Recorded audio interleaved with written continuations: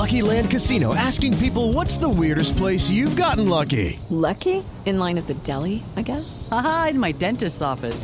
More than once, actually. Do I have to say? Yes, you do. In the car before my kids' PTA meeting. Really? Yes. Excuse me, what's the weirdest place you've gotten lucky? I never win and tell. Well, there you have it. You can get lucky anywhere, playing at LuckyLandSlots.com. Play for free right now. Are you feeling lucky? No purchase necessary. Void where prohibited by law. 18+. Terms and conditions apply. See website for details. Step into the world of power, loyalty, and luck. I'm gonna make him an offer he can't refuse. With family, cannolis, and spins mean everything. Now, you wanna get mixed up in the family business. Introducing The Godfather at ChumbaCasino.com. Test your luck in the shadowy world of The Godfather slot. Someday, I will call upon you to do a service for me. Play The Godfather, now at ChumbaCasino.com. Welcome to the family. No purchase necessary. VGW Group. Void where prohibited by law. 18+. Terms and conditions apply. It's time to go inside the film room with veteran scout and coach Chris Landry and Scott Seidenberg. It's the Football Film Room Podcast. Hello and welcome into the Football Film Room on this September 22nd. I'm Scott Seidenberg, joined as always by veteran scout, coach, and consultant Chris Landry from LandryFootball.com. And there's so much football to talk about, Chris. We are into week 3 of the NFL season and so many injuries that we expected because of the lack of the preseason. We saw that in week 2, and that's an ugly topic that we're going to get into. But also college football, the SEC gets started this week. There are some more COVID issues, but it is an exciting time because we're really starting to get into the full swing of football season now. We really are. The NFL's gone off pretty well despite the injuries that we'll get into. And college seems a little bit weird still because it's like you got games, you're watching them, but then you got, a league, as you mentioned, the SEC just starting, which is kind of weird. So in some ways, it kind of makes you feel like it's still early August, and it's not. And then we still got maybe a couple more leagues that are playing. So it's going to be an unusual year. We know it, but I'm excited. I'm hopeful that we don't have we've got a situation with Notre Dame and Wake that game they're not going to play. Not going to play, and it's going to happen. The NFL has handled this stuff as good as you can handle it. What money can buy you, huh, Scott? I mean, the ability to test every day, buy you no positive to have a little Fitbit looking watch that can trace a fan that goes to a Kansas City game and tell you everybody that's coming. It just so things are going well there. Well, so you want to talk about the NFL taking it seriously? They just fined a bunch of coaches $100,000 for not wearing their masks properly on the sidelines. And then it's funny, you can see, I think it was during Monday Night Football, where John Gruden was talking to, I think, Henry Ruggs and David Carr, and then you see him pull up his mask real quick, and the players laugh, right? You could almost get the sense like John Gruden told them, hey, I ain't getting fined. Well, and you know what they need to do, and listen, I mean, let's call it what it is. They need to put on the Andy Reid mask. Yes, the shield, not the mask, the shield. The face shields, yep. That can allow you, because the reason the play callers, John Gruden, Sean Payton, are 2 examples of head coaches that are play callers. They can't communicate with a mask. You sit there calling a play, right between 20. Well, you can't hear that. It's mumbled. It's gargled. Put the shield on. And so, look, if they're going to take this seriously, and they are, and we can debate that as to whether the need or not, that's what it is. Wear the damn shield. Wear the damn, shield. And it seems like they figured out the defogger from the NHL. So, wear that. You don't have to wear a mask. You can wear a shield. And as we've got people that are watching us, and we're hoping, by the way, you're watching us on twitch.tv/Chris Landry Football. I've got a headset on. Well, you got that shield that goes right over it. It doesn't affect, you can communicate. They can still see your mouth of your players, and you can communicate where it doesn't have an echo effect. So, yeah, no, they are taking it seriously, and they're finding folks, and they're probably going to continue to do that. Well, it's to me, it's a little bit of window dressing because, listen, they tested everybody and everyone's negative. Yeah. Everyone's negative. Who are you getting it from? But I understand it's the right message to send for safety reasons. We all should be wearing masks. Maybe the NFL, instead of finding these guys all this money, should get on board with some of their equipment partners and maybe design a mask that is easy for all of them to wear, like the Andy Reid Clear Shield or something like that, that maybe has the NFL logo on it or the team logo on it, and there's no issues with communication. But anyway, the masks are besides the point. I wanted to start in college football before we get into the NFL and everything that we saw in week 2 and preview week 3's games, because it is a big weekend in college football with the SEC starting. We finally got into it with the number 1 conference in the country getting underway this weekend. We'll preview some of those games. But last weekend, Chris, I think 2 of the games that really stood out were, one, of course, the D'Eriq King and Michael Malik, whatever you want to call him, Cunningham matchup there between Miami and Louisville. And also Navy's 24-0 come from behind win, juggling quarterbacks. A team that doesn't throw the ball has to come from 24 down. They score 26 unanswered points and win the game in a season that I would never say that Ken Niumatalolo is on the hot seat. That guy's going to be there as long as he wants to be there. But an 0-2 start for the Service Academy is not a good start, especially coming off the heels of the butt whooping that they had in week 1, and to get blanked 24-0 in the first half of week 2. It was about to be a very long season in Annapolis. That was one of the most impressive second half comebacks I've seen in a long time. Well, I think you got to throw in the fact that they had that awful performance against BYU. And I was defending Ken in that I don't think that he went in with the idea that that was their football strategy that they had for week 1. It was kind of what he was dealt and he thought was best for his players, personally, and then it obviously backfired on the field against BYU to be down 24 with a young quarterback, with a lot of young players. This is not a plug and play. Everybody's a senior all the time, Navy looking team, and this was really impressive to show a lot of guts, a lot of character against a pretty good Tulane team that's got a pretty good defensive line. And you said it, to do it when the opposite way of how Navy does it, throwing the football, was really impressive. And, it just goes to show you the greatness of college football, the excitement, the pageantry, the passion of youth.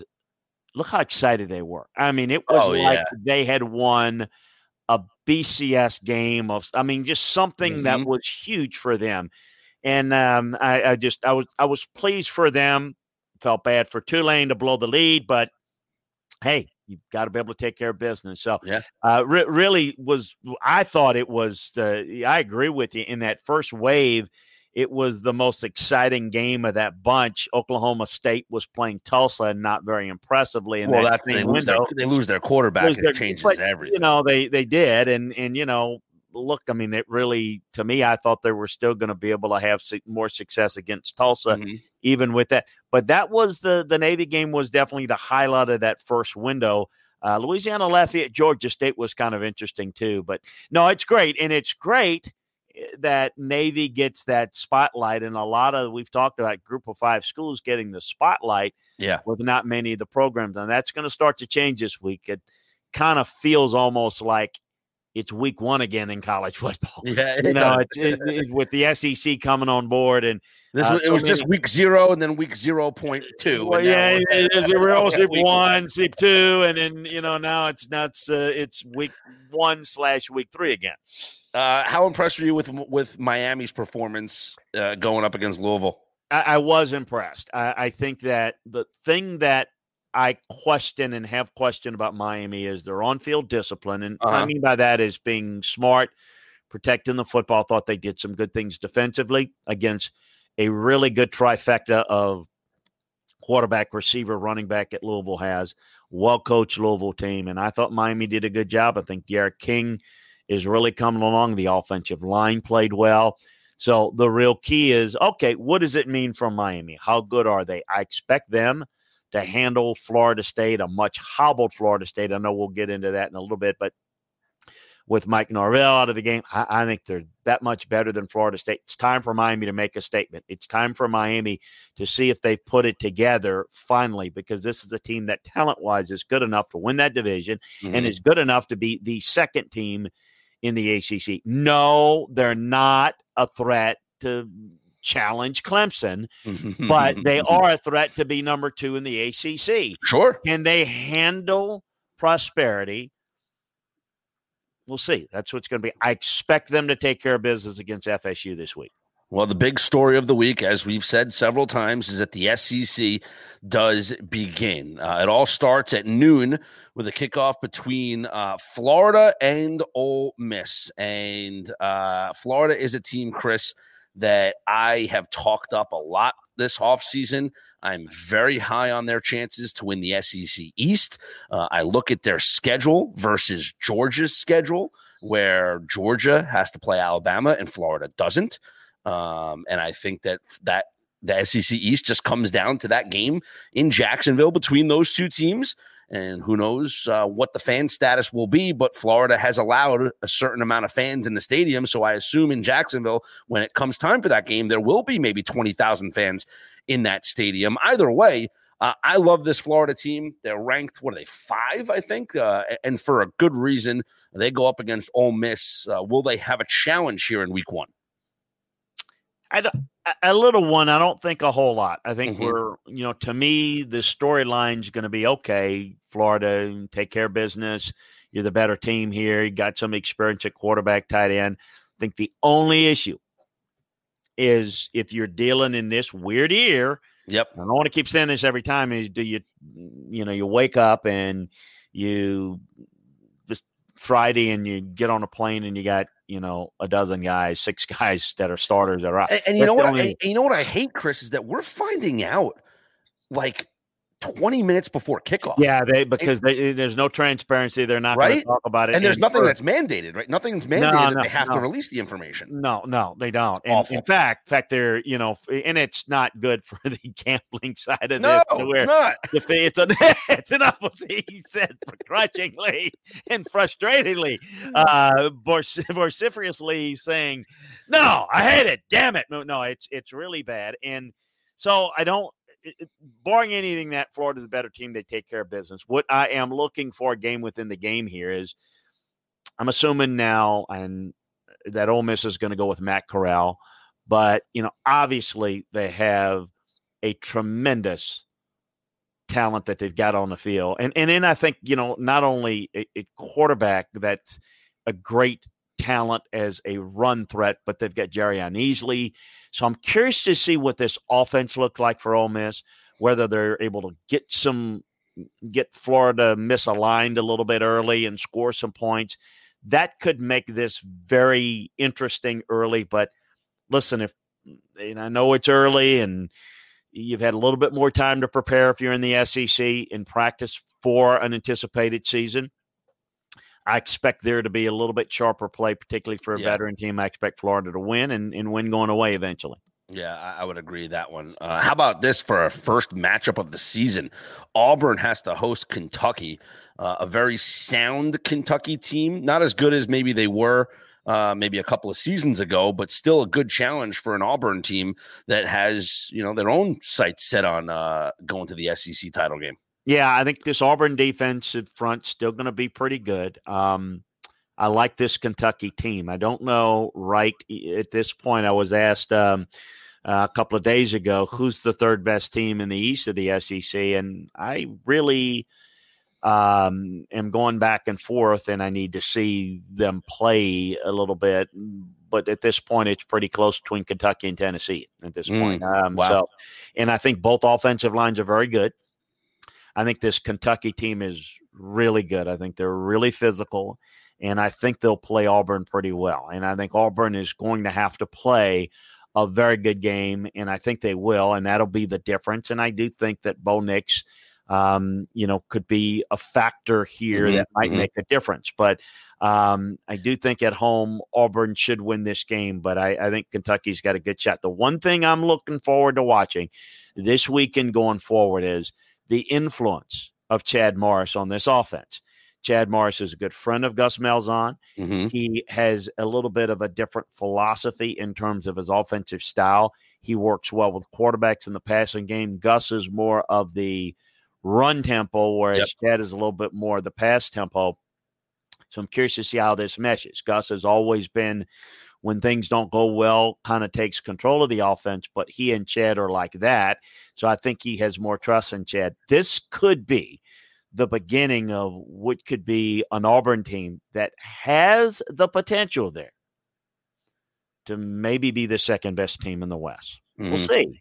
Got a quarterback coming back.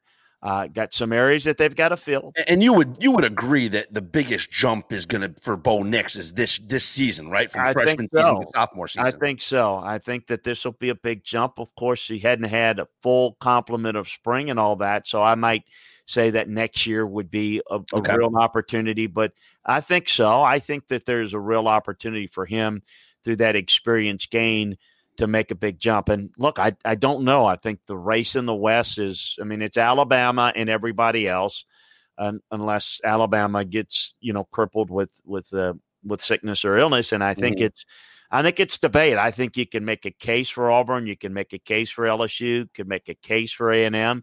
And you could make a case against all three of those three teams as the second best in the West. So I think we'll begin to see, and no doubt, I would say Kentucky, Auburn, and then we'll probably get to the Tennessee, South Carolina game, or the two games that are the most intriguing in the SEC this weekend, maybe in the entire country, since we don't have a full slate of intrigue. Well, we do have one. I do think West Virginia, Oklahoma State intriguing. The defending champs, LSU, will take on Mississippi State. What are we expecting from LSU in this, this turnover season, if you will, from the players that they lost last year's national championship team? Well, I think what you're going to see is a little bit more concerted effort with the run game. I think that, Miles Brennan will, do a nice job. He's not going to be Joe Burrow. LSU does not have the talent that they did. They have young talent, but last year's team was ultra talented, ultra experienced, and I think there are going to be some growing pains. I don't think necessarily it'll manifest itself in this week. I do think that that Florida and Alabama are better, more talented teams than LSU, and those are teams on LSU's schedule. And then to me, the flip games might be Auburn and A&M. Games that, again, I just said Auburn, A&M, LSU. So I think that'll be the intriguing games that will decide who ultimately is 2, who's 3, who's 4. So I think that this is going to be intriguing to see LSU go from, obviously, with there's a lot of folks that think, well, LSU's just going to, going to pick up where they left. And there's some people that think they're not going to be very good. Well, it's somewhere in between. They'll be good. They're not going to be, in my opinion, national playoff caliber good. Yeah. I do think that you're going to see something that's interesting in Mississippi State, KJ Costello. We know what Mike Leach is probably going to do, but he hadn't had as much time to put it in. Yeah. Are they going to throw it 70 times? We're going to begin to see how this Mike Leach system will work in the SEC, and we'll get to see it pretty early against a pretty talented team, and how they're going to play that. That's going to be a lot of fun. You just got to find your inner pirate, Chris. That's all you got to do.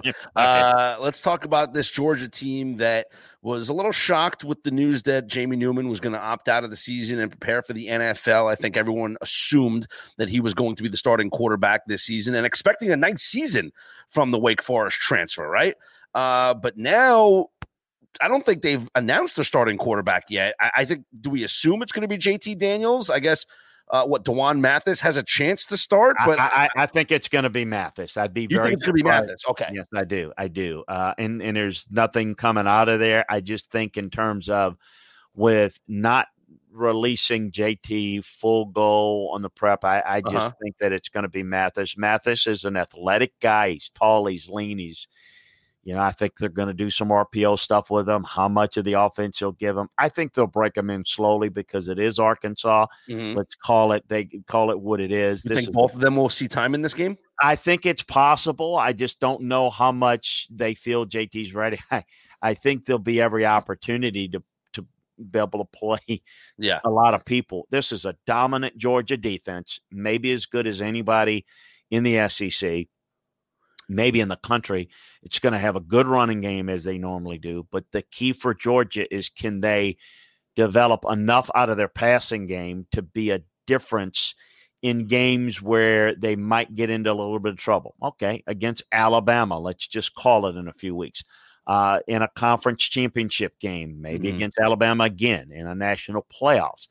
To get them out of a hole against South Carolina last year when they couldn't. That's the thing that we need to see. It won't be a factor this week. Arkansas is not very good.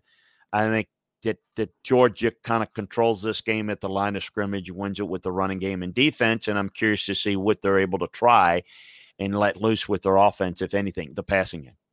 How's Texas A&M going to look this year? I think on Vanderbilt in their opener. Yeah, and this will be another one where they can try some things. Vanderbilt is probably, I think, the worst team in the league, going to be worse than Arkansas. I think A&M will be good. I think A&M is still not where LSU is personnel-wise or where Auburn is. But I have a lot of respect for what Jimbo Fisher does with his offenses and at the quarterback position. I'm not overly thrilled with Kellen Mond, but I know what Jimbo can get out of him. And there's enough experience there to where I think this can be a good team. I think their schedule, while not like it was last year, is still a challenge.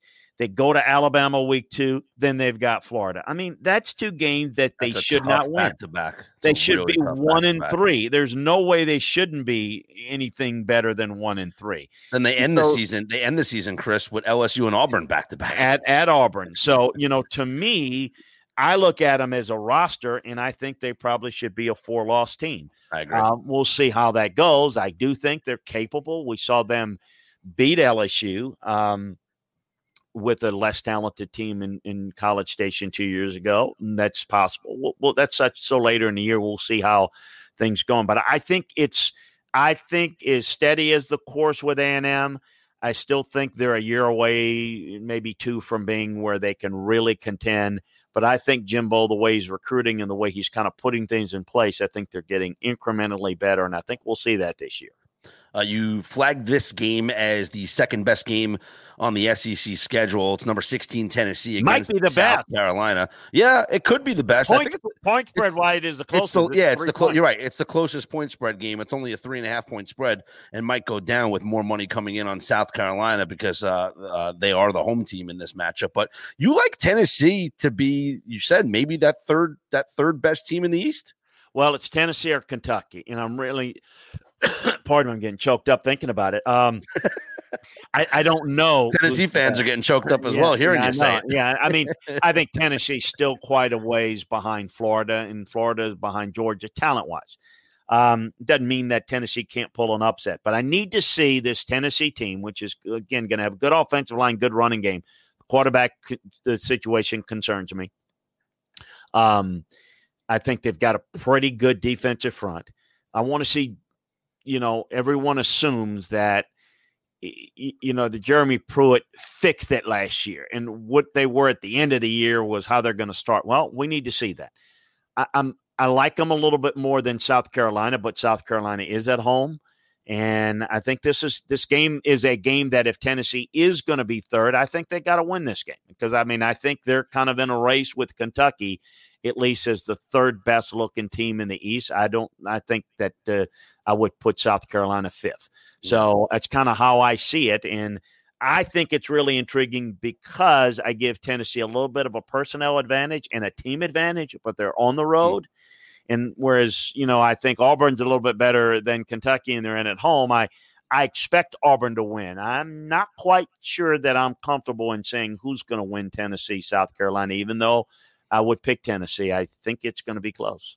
All right, we got some questions coming in. Again, you can send your questions in at any time. Join us in the chat room, and we'll be glad to answer those questions as we continue here on the Football Film Room. We'll get to the NFL questions in a couple of minutes. We're going to finish up on some college talk, preview the remainder of this week's schedule, and then we'll get into the NFL and answer your NFL questions. So Burns and Higgins, just hang on the line, and we will answer those questions here on the Football Film Room. More intriguing games on the Saturday schedule, Chris.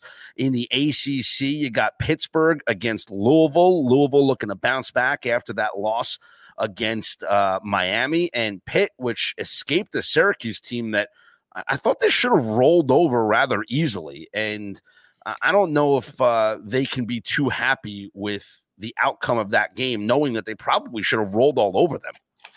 Probably so. I like what I see in Pitt right now as a team that has a chance again to be pretty good at the line of scrimmage defensively, run the football. I kind of like this team. They're a solid team, and I kind of like both of these teams, or like this matchup, because both of these teams are physical, and I do think it's going to be a really intriguing one, and good for. I mean, the ACC network getting a little bit of a break here. That's a big game for that. Yeah.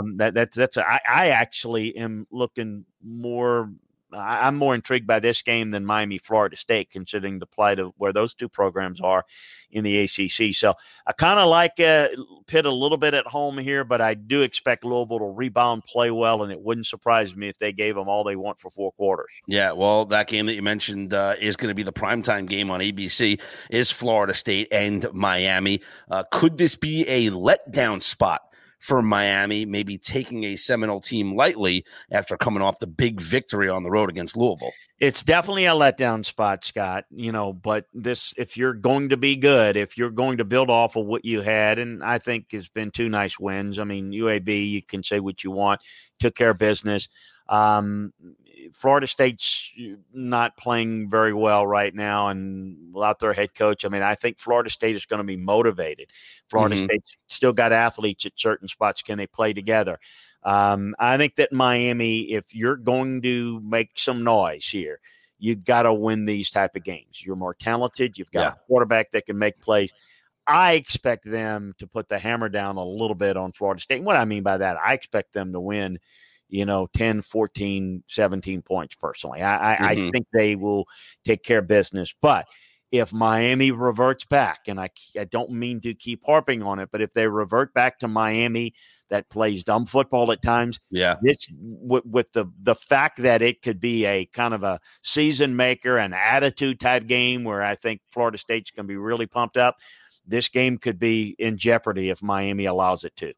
We got a question here coming in from Burns, who wants to know, in regards to college football, how important is home field this year considering the lack of fans? And it's a great conversation, Chris, because you don't have 100,000 fans at the stadium. I was watching, I think it was Notre Dame maybe had like 15 to 20,000. A couple of other stadiums have had the select group of fans, but it certainly is not the home field advantage that you're used to seeing with the 100,000 fans and the noise level getting to the 100 decibels or whatnot in some of these stadiums.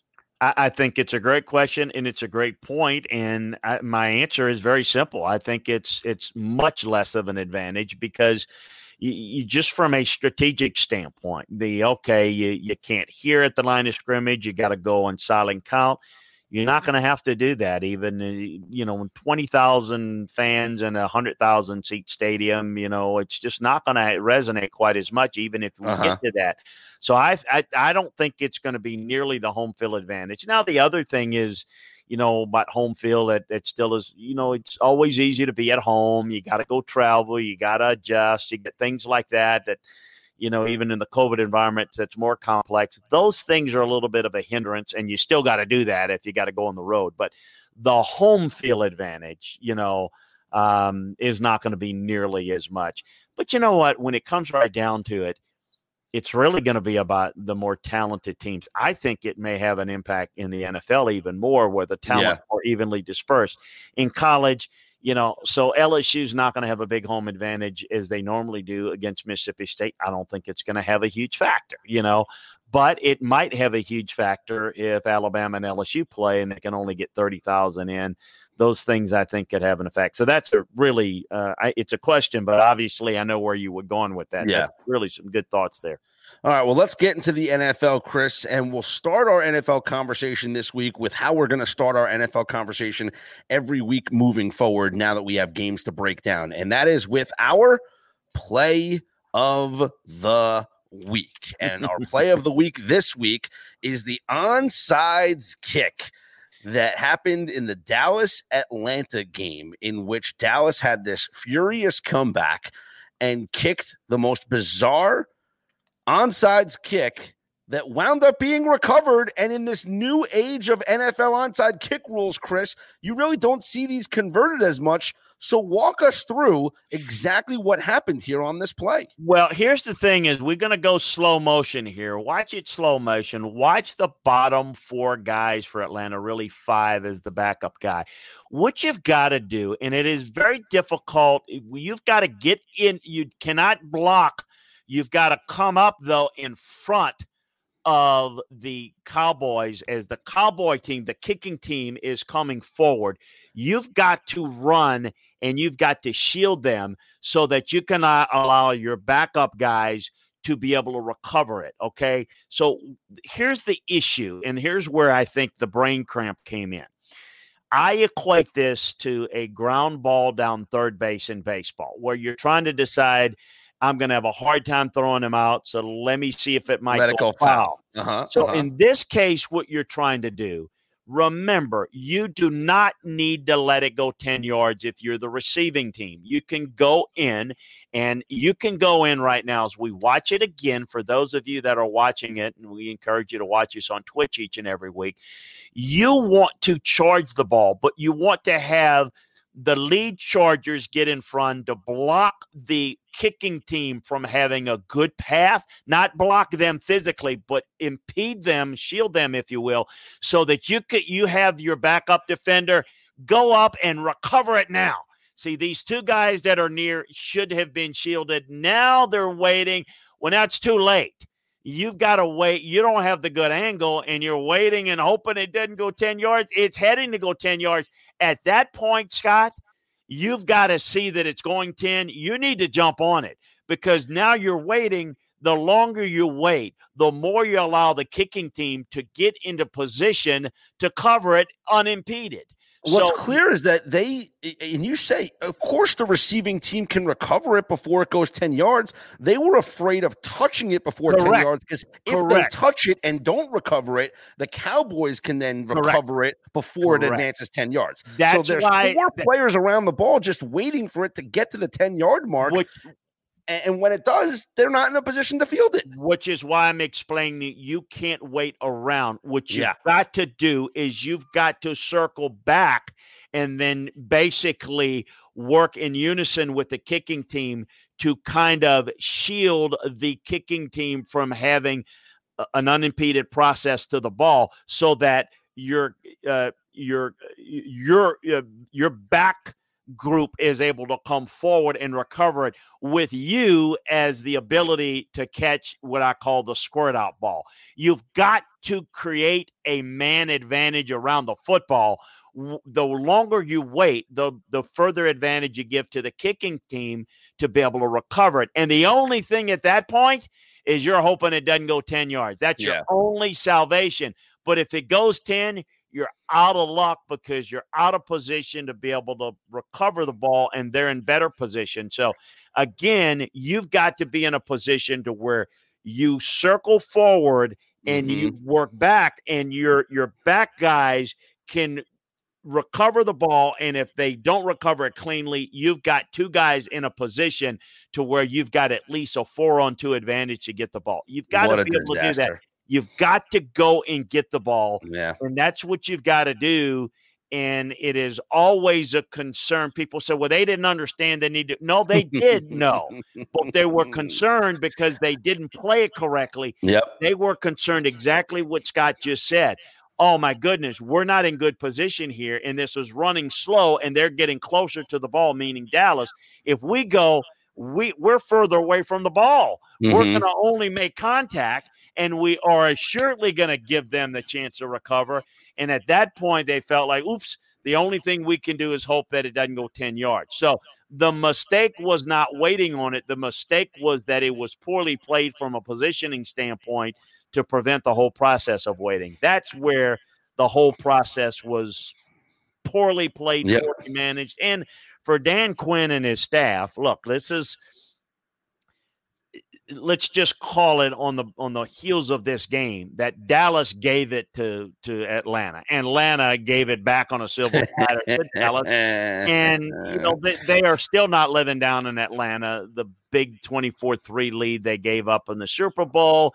Now you blow this. You started off 1-6 last year. Yep. It's not and Arthur Blank is first team in NFL history to score 39 points without a turnover and lose the game. Prior situations, Chris, teams were 440-0 in that situation. This puts Dan Quinn in a situation that it is going to take a version of a Hail Mary of the rest of the season for him to save his job. Because Arthur Blank was looking to make a move anyway, and I think he's going to have to completely rewrite this season. They're going to have to come back. They're going to have to play so well that they bury this game to where people just laugh at it, and they end up doing spectacular things. I don't think another little quick run is going to be enough here. All right, let's answer some questions from the audience. Pat sends in the question and says, do you buy the Packers defense this year? They're going to face the same issue as they did last year when they run into a team that could run the ball over them and keep Rodgers off the field. No, I'm not quite buying him yet. It's too early. What I do like thus far is their ability to obviously create some points and play with the lead. You're correct. They've got to be able to show their ability up front to do a better job with gap control, defend the run. That is going to be the key. That could be their Achilles heel. Now, who that's going to be, because right now looking at the top of the NFC and figuring out who the best in the NFC is, Seattle looks pretty good right now. I mean, Arizona's a good-looking little team. Certainly Dallas and New Orleans are not that. So I think Green Bay's in that mix.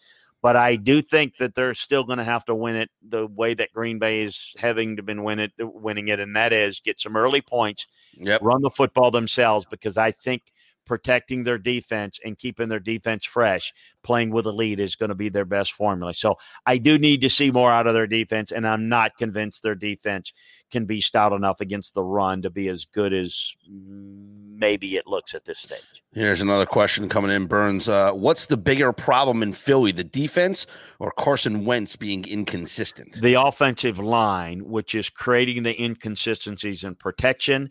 It's forcing the ball out a little bit quicker than it needs to be. It's Wentz is not been inconsistent, but it has a lot to do with the offensive line. When you see a quarterback making mistakes, turning it over, getting the ball out too quick, that is a byproduct. Now, look, I'm not taking him off the hook. He's got to protect the football better. You got to throw it away. But they've got to start playing better up front. If they don't start playing better up front, this Eagle team is, to me, not a playoff team. Yeah, I would agree. And I think we're going to see that throughout the year, and they're going to have problems. So what do you need to do? Well, the ball needs to come out quick. They're going to have to be able to work the quick pass game a little bit better. And I think they're going to have to develop some rhythm, because you're not going to be able to hold protection long enough to work the game vertically. And I think you're going to have to be able to take your vertical shots off of, unusual downs, on early downs where it's unexpected. I think there's some real problems there. But I think Wentz is part of the problem, but I think it's rooted in how their offensive line is. Here's another question coming in from Pat. Philip Rivers still looks pretty jittery in the pocket despite a much better offensive line this year. Are you seeing the same thing and think it's him, or still settling into a new system?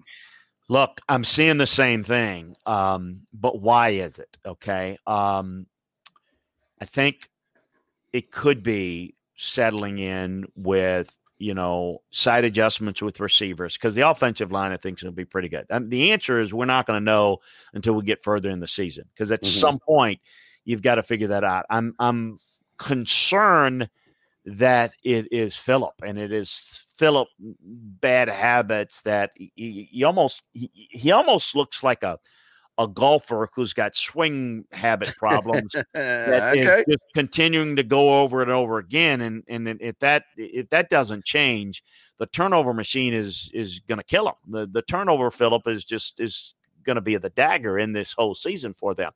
I did think, and I did believe, and I still believe that Frank Reich is very good with quarterbacks. I do believe in their offensive line. I do believe in their ability to be able to control the games a little bit better. But I do think the only variable is, okay, Philip has got to become more comfortable with those receivers, and he's got to become comfortable in the pocket. And if he's not able to do that, then they're going to fall short in a division that, right now Tennessee looks like clearly the best. But Indy, that whole key is about Philip being able to protect the ball, and that first week was ridiculously bad. Fantasy Football 101 wants to know, is it the Leonard Fournette show now in Tampa? I don't know about the Leonard Fournette show, but what you're going to see is the ability to work the running game a little bit more and work play action. So, yeah, I would say some of that is true. I think that they're going to be real effective, more effective now running the football. I think that's going to be key. Establishing the line of scrimmage is really important for them. And as the emphasis has been the past couple of weeks. Last week is Brady. This week is Drew Brees. I'm sure we'll get to it about, they're old, they can't do this or that. You got to play better around them. And one way to be able to help things is help that running game and help that the ability to be able to attack and force defenses into the box. That's going to create some matchups for you in the middle of the field that I think need to be helped right now. How about this question? Can Jacksonville sustain their early season success on offense? I'm not sure that it's sustainable through the entire year, but you know what? I am seeing a little bit of the Miami Dolphins last year in Jacksonville. Oh, yeah, tank this. Okay, we're going to come out. We're going to play hard. Well, how many times, Chris, how many times have you and I talked about this? Like an organization can do things to maybe not put the best roster out there or not, give the guys the best opportunity to succeed. But every player out there, there's no such thing as tanking. The players are out there busting their ass to win a football game. So don't tell anybody that they're tanking. Sure, the organization might get rid of Yannick Ngakoue. They might get rid of Leonard Fournette, but the players that are on the field are giving it 110%. No doubt about that. Garner played very well. I was very impressed. I thought they were watching the game. I thought they were dead in the water against Tennessee pretty early. They fought back. Yeah. This is anything but a team that's given up. They're fighting. And look, can they continue to play well, play hard? Yeah, I think this could be a Dolphin season this year for the Jags, where they win a handful of games and they win a couple that you don't expect. And maybe it prevents them from getting Trevor Lawrence. But you know what? If you play well and you find your quarterback, who knows? But do I think they're going to be a challenger in the division? No, I do not. I don't think they're getting to 500. How about we start with those two teams that you just likened to each other in our first game preview of week 3, and that is the Dolphins at the Jaguars on Thursday night, Chris. Well, and I think this is a winnable one. I think this is a game that Jacksonville can line up and, as opposed to say the first 2 weeks, hey, you know what? I don't think they match up very well. I think they can play with Miami. I think it's definitely a winnable game for both, but I like the way this Jags team is playing. I thought the Dolphins hung in there for, against Buffalo. But watching the game and then watching the tape, Scott, Buffalo kind of dominated the game. Jacksonville looks to be a little bit better, kind of like Jacksonville here at home. This is one, though, you got to win if you're the Jags because, again, I think there are not many games in which you're going to line up and say, you know what, personnel-wise, we can match up. All right, moving on to Sunday, we got the Bears at the Falcons, and you talk about Dan Quinn's seat getting hotter and hotter. Well, you lose here to the Bears at home, and you might not make it past week 4. Yeah, you better win this one. And Chicago's 2-0, not real impressive on tape, 2-0, but they're 2-0. I get it. That's important. And I thought Trubisky made some good throws, at times last week. Must win for the Falcons. I mean, I thought last week was a pivotal game, early game when we were talking about the breakdown of the Cowboys and the Falcons. The loser is going to be, it's going to be a tough week. I didn't expect the Falcons to lose the way they did. This is huge. Absolutely at home against the Bears. You go 0-3. Yeah, think this is going to be very, very difficult for Dan Quinn to survive maybe through the entire season. So must win, and I think the Falcons respond. The one thing that I've seen Dan Quinn's do is when their backs are against the wall, they can come out and play well. And they played well. I know Dallas made a lot of mistakes, but they could play well enough to win this game. They're the better team of the two here. I think they respond and they win. I really do. A desperation win. How about the Rams at the Bills? How about the Buffalo Bills with aspirations to win the division? And the Rams have looked very good so far early in the season. Starting to look a little bit more like the 18 Rams, playing well on offense. The offensive line's playing well. The defense is doing a lot of things. How about Aaron Donald? They're lining them up, playing them down the piano, all down the line. It's really, really good. Hey, I want to give a shout-out to Josh Allen. I know it was against Miami. They played very well. I mentioned in week 1 against the Jets. Got to protect the ball better. And I think that's the one thing. But I thought he made some big-time throws. But I want to see him do it on this stage. I want to see him do it against this team. It's one thing to be able to go up against the Jets and the Dolphins, no disrespect. But let's cool the Jets a little bit on the Bills until they beat a team like the Rams. Next week at this time, with a good performance, if they beat the Rams, I'm ready to say, look, that's the team that's playing the best in the AFC East. I'm not sure I'm ready to say that yet. I just think they played pretty well against a pretty weak schedule. Washington at the Browns. And, there was a time last week when the Cowboys were losing where some people thought maybe this is Washington's division this year, Chris. No, I don't. Now, I'm going to say again with Washington, we'll see a little bit further as they get into the schedule. I'm not sure that it's sustainable there. And look, this Browns team, they got dominated by the Ravens week 1, bounced back, played well against the Bengals. Look, this is a game that the Browns are better, should be able to win this game at home. I think they've got a little more consistent situation at quarterback. I love their 1-2 punch at running back. I think they're the better team here. Love the Redskins defensive line, but and I think they're playing with better organization, better purpose, more discipline. I just think there are limitations here. The Browns are the key here. The Browns will dictate this game. They're the more talented team. A stinker of a game is the only way the Washington team will win.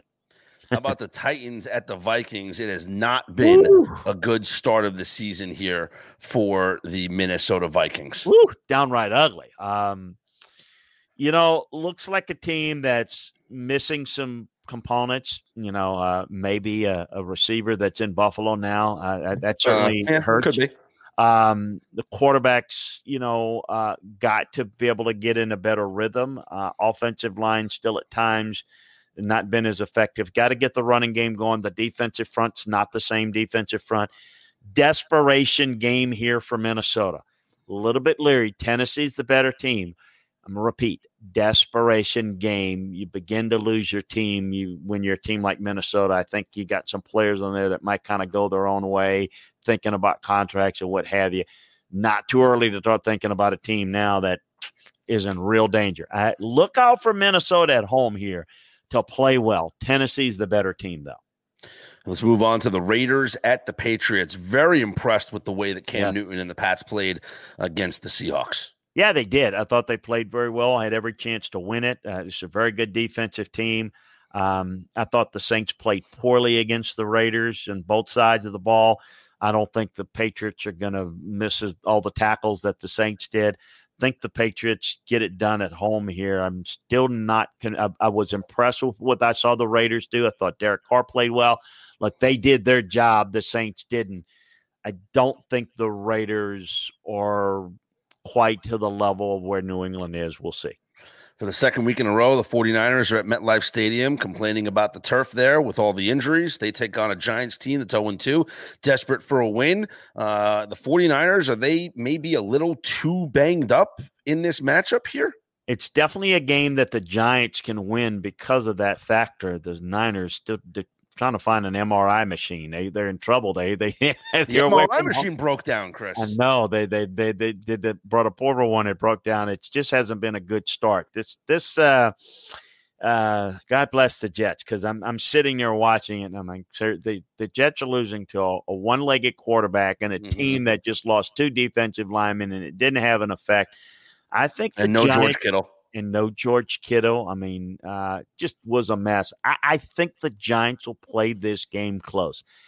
I am not this is not a shoe-in that the Niners win this game. I think could be a tough one. It could be one the Giants might be able to get. Yeah, I think this is the upset of the week probably, and the Giants pulling off even without Saquon Barkley, and that's a huge loss for them. But we've seen in the past, ironically, that the Giants, when Barkley comes out of the game, have played well. I think it was Daniel Jones's first game against Tampa. Barkley goes out in the first half, and Daniel Jones has a ridiculous second half and leads the Giants to a come-from-behind victory. So maybe without Barkley, they put the ball on the shoulders of Daniel Jones and the offense flows a little bit better. Maybe that's a style that Jason Garrett would rather, call plays in as opposed to relying so much on Saquon Barkley. Maybe. I just worry about where the pass rush is coming from San Francisco. Yeah. They've gone through a lot. That's true. Yeah. They're going to make a lot of playmakers. I think this is more about what the 49ers situation than the Giants. I don't think the Giants are very good, but I think the Giants are better organized than the Jets. So I give them a chance to play well. And if the Niners can't adjust to all their problems, they could get upended here. All right, we move on to the Bengals at the Eagles.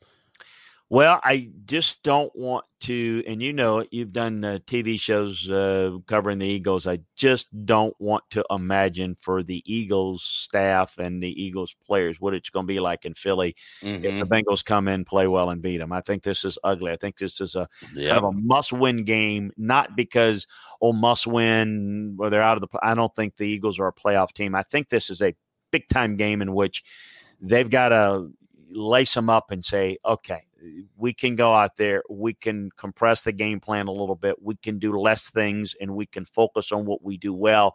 And if we do that, we can win this game. I think the Eagles get it done here.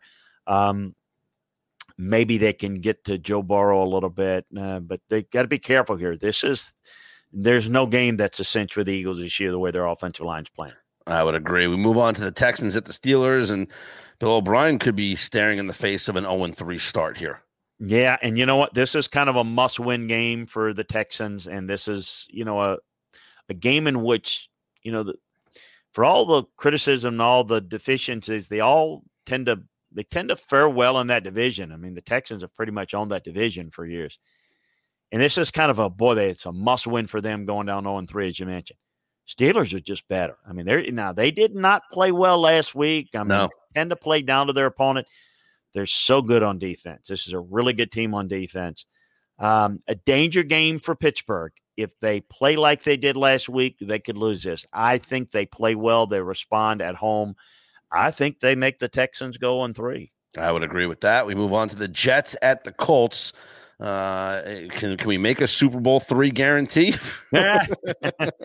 Well, I won't go quite that far, but I do like the Colts at home. I think all the things we talked about with Phillip Rivers, trusting that offensive line, if you can't get well against the Jets, you can't get well. Taylor ran the ball well last week, too. He did. Jonathan Taylor ran well, and I think they'll be able to do that. And as Greg Williams will throw some blitz, they'll run right at it a little bit. So I like their chances here. I think they match up pretty well against the Jets. Panthers at the Chargers, and probably the most bizarre comment of the weekend came from Anthony Lynn, where he said if Tyrod Taylor is healthy, he's still our quarterback. What more did you need to see from Justin Herbert in that game, Chris, to show you that he's ready to be your starting quarterback? Yeah, no, I think that looking at the Chargers, I'm seeing a team that probably feels like they can compete. The head coach feels like they need a veteran quarterback. But I'm with you. I think that the defense plays well. I think they've got a really good chance, I think get forward with their development of their quarterback, and with this defense be a pretty good team. Eckler's playing very well. By the way, I think Carolina's doing a really nice job. They're playing pretty well. I just think the Chargers win at home here. And no McCaffrey is just a huge blow to the Panthers. Big blow. Big blow to them. Let's move on to the Bucs at the Broncos. Denver signing Blake Bortles. As you know, they have quarterback issues. Tom Brady picks up his first victory. You know what I found that was amazing, Chris, that they were talking about last week, that in Tom Brady's entire career, he has never started 0-2. Yeah, you know, he's had a lot of success, been on a lot of good teams, and that was the thing you talk about, huh? And I don't know that they'll start out 1-2. I like their chances. You know, Denver can be tough on the road, but, you know, having to, with their quarterback situation, the Bucs have got to be able to, you know, against a good defense, no doubt, they should be able to move the football. And I just don't think this Bucs defense is playing pretty good. I don't think that Denver is going to muster enough offense here. Let's talk about the Lions at the Cardinals. You got to love this Cardinals team playing with a lot of excitement and energy. The DeAndre Hopkins move could not have worked out better through 2 games, Chris. He's got 22 catches, 219 yards, and a touchdown. Yeah, no, they are a better looking team than I anticipated. I've looked at what I think their win total could be, and I do think when you're looking at that extra playoff spot, they absolutely could get in. We'll see how it develops. And again, I like what they're doing on offense. I think they're doing some good things on defense. I still want to see them, play against better teams. So their schedule is very, very favorable. So we'll see. I don't know how they'll do, as they get into the meat of their schedule, but I still think they're pretty good. And Detroit, typical Detroit, they have looked very good in the first quarter, first couple of games, and just cannot finish. And I just don't know that I like them on the road here against the Cardinals. The Cowboys at the Seahawks, and what could be the highest scoring game of the weekend? Could be. Seattle team looks really good, don't they? Russell Wilson looks really good. And I think that as they're able to continue to work with that running game a little bit, defensively they have to manufacture pressure, but they don't give up big plays. And I like this team. There's no question. I think this is going to be tough. I think they're better than Dallas. We'll see if Dallas can go on the road and pull it off. But I like the Seahawks here. The Packers at the Saints. I have not liked what I've seen out of Drew Brees through the first 2 games. He does not look comfortable, and maybe that's age. Maybe that's the lack of preseason, and he's not quite prepared for the season as he normally would be in these uncertain times. But he has not looked like the Drew Brees of old. Kamara's great. The defense can make plays. That's an ugly loss last night against the Raiders. And now on a short week to have to come around and, I guess you're home, it's okay. But now you welcome in Aaron Rodgers and the Packers, who have played really well on both the offense and defensive lines. And they have the leading rusher in the NFL right now in Aaron Jones. There's no question Saints defense have not played well against the Raiders. Missed a lot of tackles. As far as Drew Brees, Drew Brees getting the ball down vertically is not something they've been able to do very well for some time.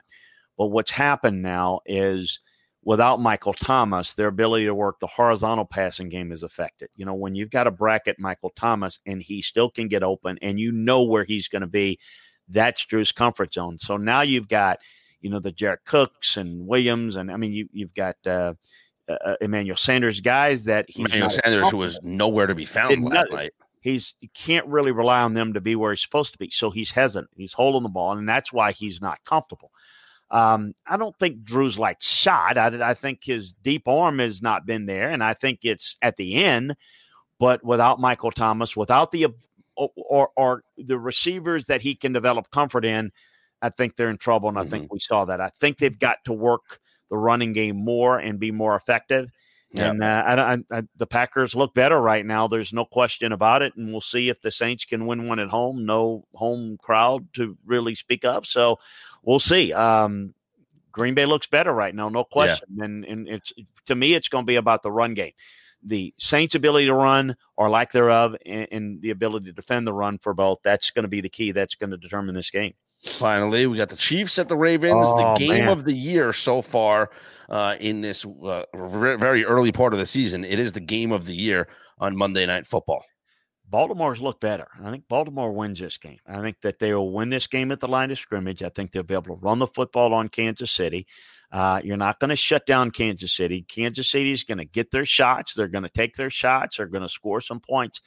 Can you control the game enough, and can you score enough points on Kansas City? They're never out. So if you got that game and you got a 10-point lead and it's in the fourth quarter, you better make sure they don't have two possessions because they can find a way to get it done. This Baltimore team's looked pretty good.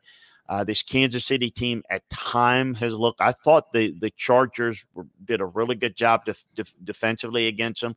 Well, I think that you can learn some things if you're Baltimore schematically. You've got to be able to come up and be aggressive against them. I kind of like Baltimore here at home. They just look a little bit better on film than Kansas City, more complete anyway. And all these previews and more can be found, Chris, up on LandryFootball.com, where you got film room previews of all the major college games and of the NFL as well as film room recaps and daily notebooks, which include everything you need to know to stay up on top of both college football and the NFL. Yeah, depth chart movements, roster movements with all these injuries. We've got it in our notebooks. But, so we've got up as we're doing this show live on Tuesday, and if you're listening to it, we're taped it, for you on Tuesday.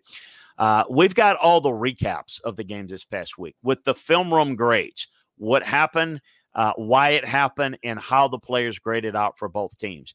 And so that's what we do in the early part of the week. And then we'll obviously put the game previews up for this week where we'll give you to this point in the year, how have the players graded for each team. So you get a real good a scouting, coaching, film room analysis of the games that have played, the games that are coming up. So however you want to consume the game and enjoy the game, fantasy, gambling, just want to get a good feel for the game, an X's and O part of it. That's what we provide for you.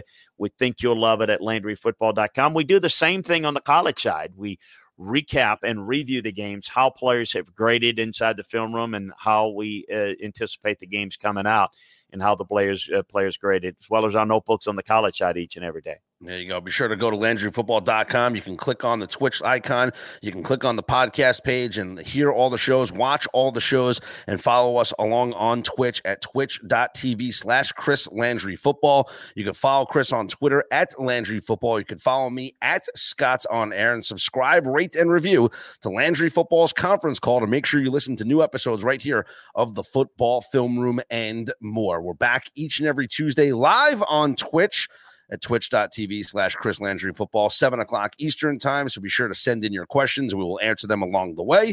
And Chris, enjoy the SEC opener this weekend and enjoy that game of the year on Monday night between the Chiefs and the Ravens. I will do. And thanks for Bernsey and Fantasy Football for your questions and comments. Go and watch us live, as Scott said, on Twitch. Hit that heart button, like us, send us your comments and questions. We'd like to interact with you. Talk to you guys next week. Hello, it is Ryan, and I was on a flight the other day playing one of my favorite social spin slot games on ChumbaCasino.com. I looked over at the person sitting next to me, and you know what they were doing? They were also playing Chumba Casino. Coincidence? I think not. Everybody's loving having fun with it. Chumba Casino is home to hundreds of casino-style games that you can play for free anytime, anywhere, even at 30,000 feet. So sign up now at ChumbaCasino.com to claim your free welcome bonus. That's ChumbaCasino.com and live the Chumba life. No purchase necessary. VGW. Void where prohibited by law. See terms and conditions. 18+. It is Ryan here, and I have a question for you. What do you do when you win? Like, are you a fist pumper, a woohooer, a hand clapper, a high fiver? I kind of like the high five, but if you want to hone in on those winning moves, check out Chumba Casino. At ChumbaCasino.com, choose from hundreds of social casino-style games for your chance to redeem serious cash prizes. There are new game releases weekly, plus free daily bonuses, so don't wait. Start having the most fun ever at ChumbaCasino.com. No purchase necessary. VGW. Void where prohibited by law. See terms and conditions. 18+.